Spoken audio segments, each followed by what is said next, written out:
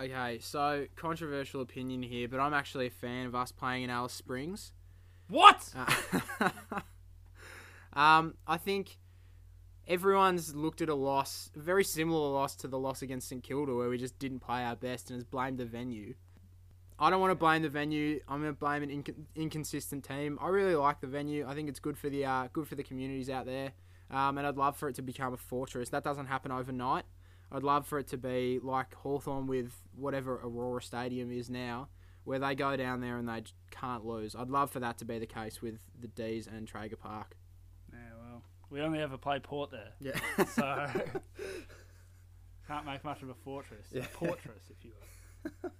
Sorry, that was awful. Nick, where's the tackle pressure gone? Jeremy, I have no idea. You know I'm a big fan of tackles. We did have those 2 weeks, 87 tackles back-to-back against the Gold Coast and then the Bulldogs.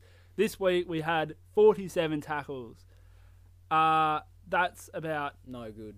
That's 12 a quarter. That's terrible. We just... Oh, it was embarrassing. It was borderline bruise-free footy. And it was nothing like the style of play that we should be playing, which is lose-free footy. To put perspective on that, me and Nick's under 16s team, we aimed for 12 tackles a quarter. And, the Ds couldn't even come up with that this week. So, tackle pressure was definitely lacking. Is Roosie trying a new game style? Lack of tackles and a lot of midfielders? I don't understand this. There's a monster.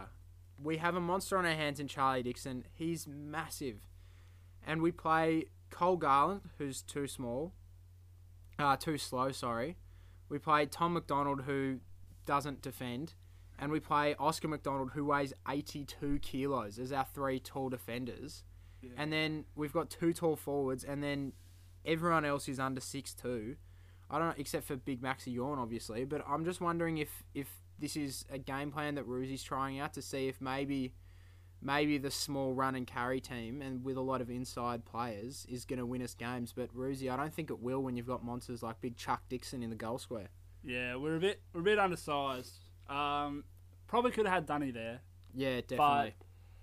But, we're in 3 years' time, Oscar McDonald will probably still be around and Dunny might not be. So I can see where he's going. Yeah, so have you got any thoughts on the back six? Yeah, Jetta was good. Jetta tried. Yep, had a real crack.